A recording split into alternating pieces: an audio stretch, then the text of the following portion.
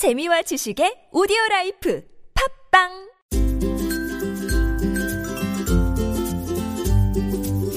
왕쌤의 교육 이야기. 안녕하세요. 왕쌤 한한근입니다. 각 대학들마다 정보를 대거 공개하기 시작했다는 말씀을 드렸죠. 우선 그 대학들마다 이전에 어떤 그 시험을 봤는지 그 내용이 굉장히 중요한 과정이라고 할 수가 있는데요. 기본적으로 각 학교마다 이 고등학교와의 그 연계를 어떻게 잘 해냈는지에 대한 그런 그 자료가 바로 기출문제에 대한 공개입니다. 논술이라든지 대학별 심층 면접과 같은 문제가 어떻게 났는지 굉장히 궁금한 경우들이 많습니다. 그 중에서 특히 논술의 기출문제 공개는 다들 관심을 많이 가질 수밖에 없는데요. 이 논술 기출문제 관련해서 다양한 그 정보들을 얻을 수 있는 시절이 드디어 왔습니다. 매년 이맘때쯤 되면은 이전에 시험 문제들이 대거 공개가 되는데요. 최근까지 공개된 학교들이 국민대, 전북대, 경희대, 서울여대, 단국대, 숙명여대, 광운대 이런 학교들에서 논술 기출 문제들이 공개가 됐습니다. 그리고 한 가지 또 말씀드려야 될 부분들이요. 제가 이전 방송에서 고려대학교 학생부 종합전형 가이드가 공개가 됐는데 이걸 제가 PDF라고 말씀을 드렸네요. 예. 아마 찾아보신 분들은 아시겠지만 이게 PDF가 아니라 이북입니다. 이북. 그래서 그 화면상에서 온라인에서 브라우저를 통해 가지고 보실 수가 있고 이게 다운로드는 이게 안 됩니다.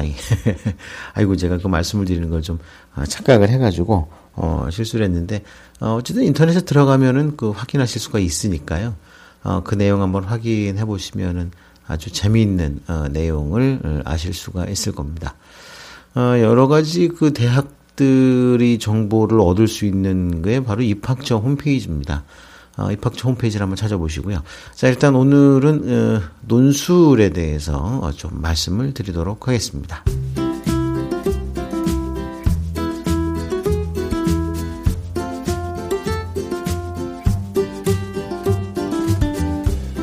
네. 그 논술 가이드를 공개한 학교들 중에서 가장 먼저 공개한 학교가 바로 단국대학교입니다. 단국대학교에서는 이 논술 가이드를요 학생들이 스스로 공부할 수 있는 자료로 이제 제공을 했습니다. 사실 논술 준비를 고등학교 1학년 때부터 진행을 하는 학생들이 있습니다.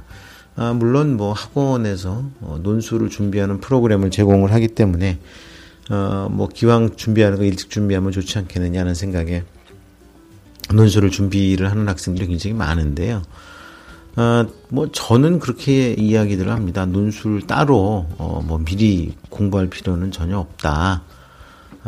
일단 학교 공부 열심히 하고 학생부 전형을 준비하는 과정 중에서 충분히 대비를 할 수가 있고 과거처럼 논술 문제가 정말 깜깜이로 뭐 비밀스럽게 감춰져 있어가지고 학원에나 가야지 기출 문제를 확인할 수 있고 그 문제를 어떻게 풀어야 되는지에 대한 이해할 수 있는 그런 시절이 아니기 때문에 그런 걱정을 하지 않아도 된다.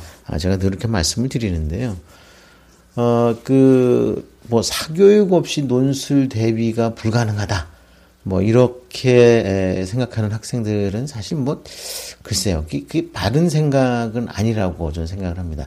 이건 뭐 옳고 그르고 이런 보다는 어쨌든 방법론이 있기 때문에 굳이 그런 생각은 안 해도 괜찮다고 말씀을 드릴 수가 있습니다. 그보다는 더 중요한 게 사실은 논술과 관련된 수능 최저 등급을 맞추는 겁니다. 뭐 사회권 대학들 같은 경우는 2등급 2개나 3개 정도의 논술 최저 등급을 요구를 합니다. 근데 2등급을 3개 받는 게 뭐 크게 어렵지 않은 것 같아도요. 이게 만만치가 않은 게, 상식적으로 생각해가지고서 2등급이라면 11%까지입니다. 상위 11%. 60만 명이 수능 시험을 본다고 하면은요, 6만 6천 등까지가 2등급을 받지 않습니까? 근데 6만 6천 명이란 숫자는요, 특목고 자사고 강남 지역 학교 학생 수를 더한 숫자하고 아주 얼추 비슷합니다. 거기에다가 이제 각 지역별로 교육특구라고 하는 곳, 그런 지역의 학력도 되게 높죠. 근데 지금, 서울 강남이라고 말씀드린 부분들에 빠진 곳이요. 일단 기본적으로 목동 지역 빠져 있고, 그 다음에 분당, 수지, 이런 지역들이 빠져 있기 때문에 여기만 해도 벌써 몇만 명이 추가가 되죠. 그 다음에 대구, 수성구, 부산의 해운대 이런 데까지 합하면은 금방 10만 명 됩니다. 그러니까 이렇게 기존 상위권 학생들 층에 들어있지 않다면은 그런 학생들과 경쟁을 해야지 그 안에 들어갈 수 있기 때문에 2등급 3개 받는 게 이게 보통 일은 아닙니다. 그러니까 평범한 일반고 학생들로서 학교 내신 등급이 1등급대가 나온다고 해가지고 2등급 3개를 자신있게 준비할 수 있다라고 생각을 하면은 좀 문제죠. 모의고사를 봤을 때 모의고사에서 2등급 3개가 나온다고 해가지고서 안심할 수 없는 게 바로 2등급 3개라는 최저 등급이라고 할 수가 있죠. 그래서 이제 논술을 준비한 학생들 같은 경우는 우선 준비하는 게 모의고사 성적에서 최소한 1등급이 하나 이상은 미리미리 준비가 돼야 된다는 거, 이거는 제가 꼭 미리 말씀을 드립니다. 그리고 이렇게 최저 등급이 준비가 안 돼 있는 상태에서 무조건 이거를 좀 진행을 한다는 거, 이거 되게 위험하기 때문에요. 그런 면에서는 좀 생각해 봐야 될 부분들이 많다는 거, 이거 꼭 좀 알아두셨으면 좋겠습니다. 자, 일단 가장 먼저, 논술 문제를 오픈한 학교가, 바로, 단국대학교인데요. 단국대학교에서는, 일단 2019학년도에 인문계열에서 151명, 자연계열에서 199명, 그래서 350명을 논술로 뽑게 됩니다. 단국대학교 같은 경우는요, 인문 논술에서 주제어를 제시하고 요약하고, 논지를 설명하여라. 그 다음에 논지를 활용해서 비판하여라. 자, 이런 식으로, 문제가 출제가 됩니다. 그런데 논술은요, 사실 아주 문제가 이제 아주 표준화가 돼버렸습니다. 그래서, 다른 거 괜히 고민하고 이럴 부분들 없이, 기본적으로, 각각의 문장의 내용들, 제시된 제시문의 내용을 갖다가 요약해서 정리를 하고, 거기서 이야기하는 게 뭐냐, 그 내용을 찾아가지고서 다른 제시문에서 이야기하는 주장을 놓고 비판을 하거나, 비교를 하거나, 자, 요게 딱 논술의 핵심입니다. 그러니까 논술을 준비하는 학생들은요, 꼭 논술뿐만이 아니라 이거 마찬가지입니다. 예를 들어서 그 학생부 종합 전형을 준비한 학생들 같은 경우도요, 여러 가지 활동을 하지 않습니까?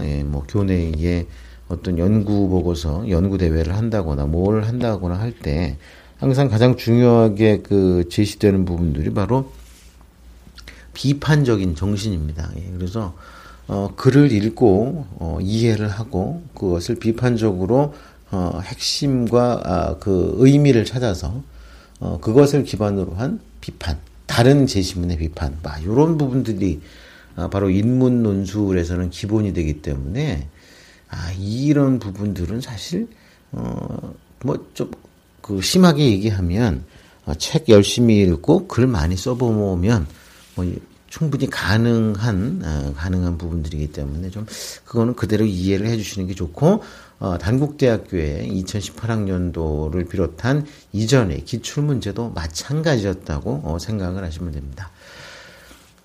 그리고 또 자연계 논술 같은 경우는요, 이게 사실 수학이지요? 예, 수학입니다. 수학인데 과학의 탈을 쓴 수학, 이렇게 문제가 납니다. 그러니까 이제 수능 수학을 공부한다고 생각을 하면 논술 준비가 크게 다르지 않다고 생각을 하시면 됩니다. 그래서 제가 번번이 얘기하는 게 그 논술 자체가 이미 요구하고 진행하는 부분의 내용 자체가 이제 그렇게 많이 평가가 되고 있기 때문에 굳이 논술에 너무 많은 수고를 하지 않아도 된다는 이야기입니다.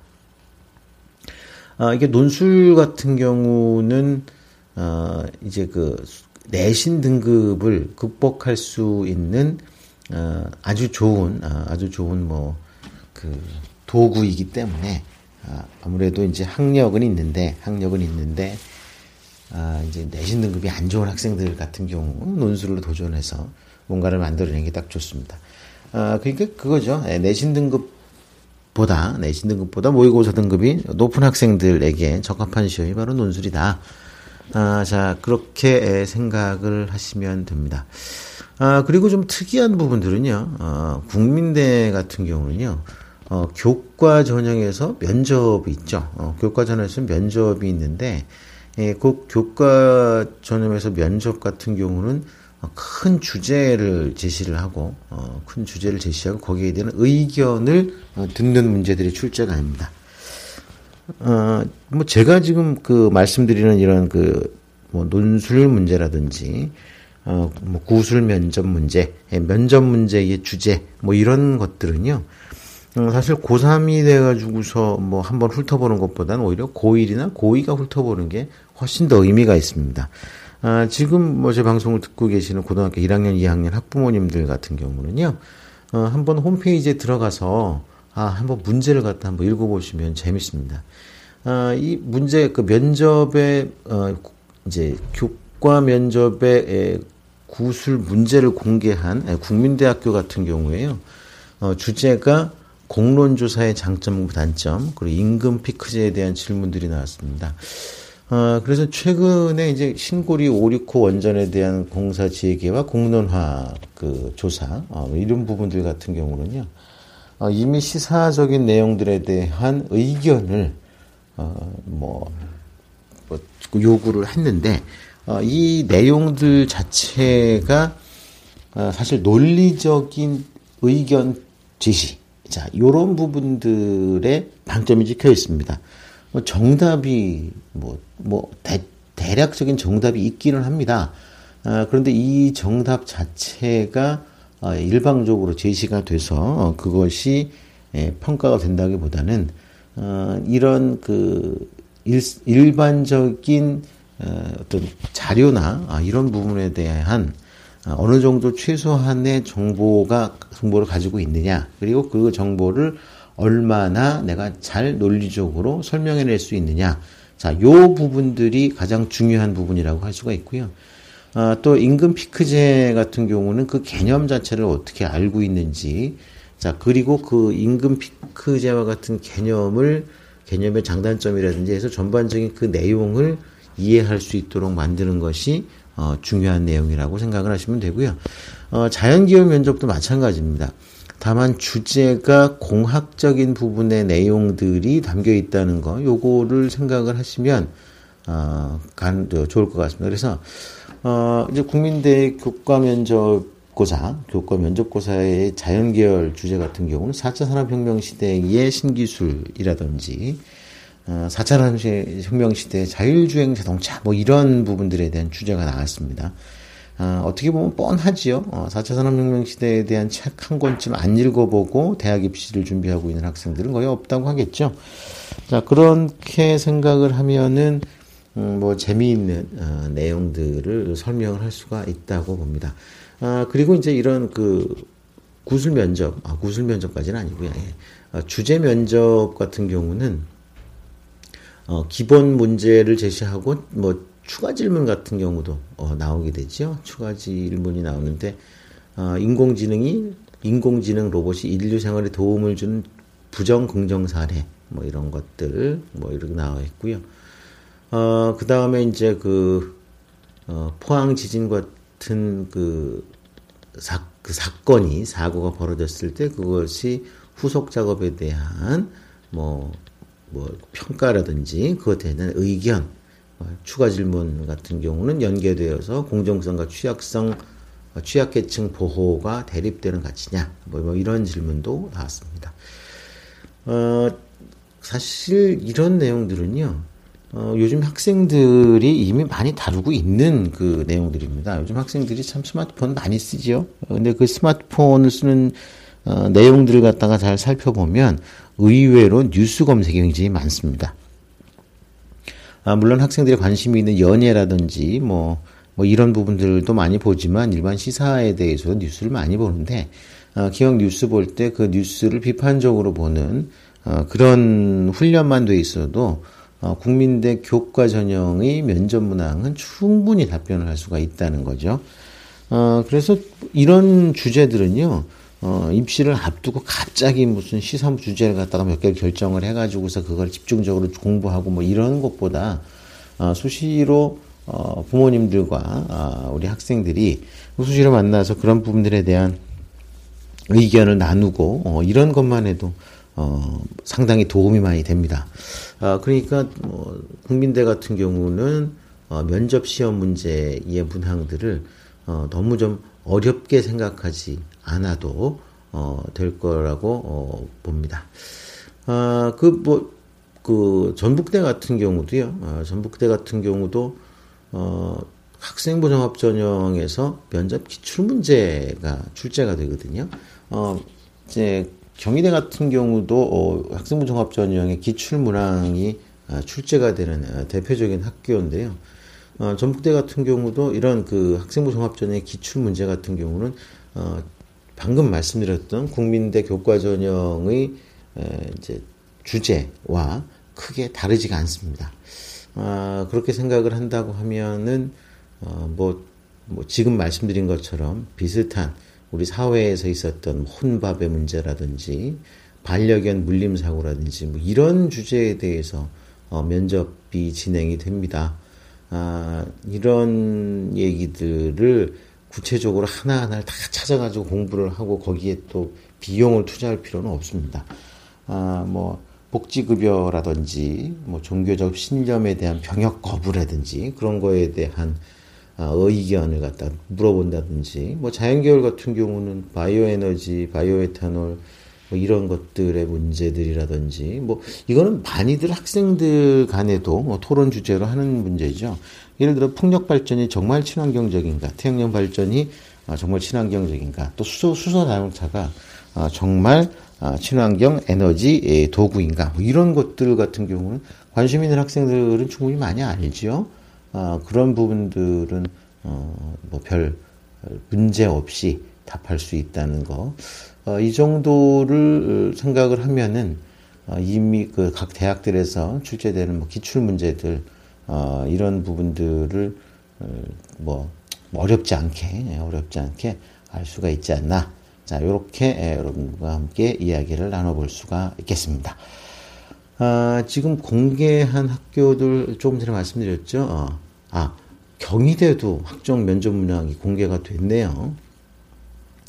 경희대 학종의 그 면접 문항도요, 이거 별로 어렵지 않습니다. 별로 어렵지 않기 때문에 많은 학생들을 뽑죠. 경희대가 대표적인 학종 선도학교이기 때문에 그런 면에서 참고를 하시면 나름대로는 좋은 결과를 만날 수가 있는데요.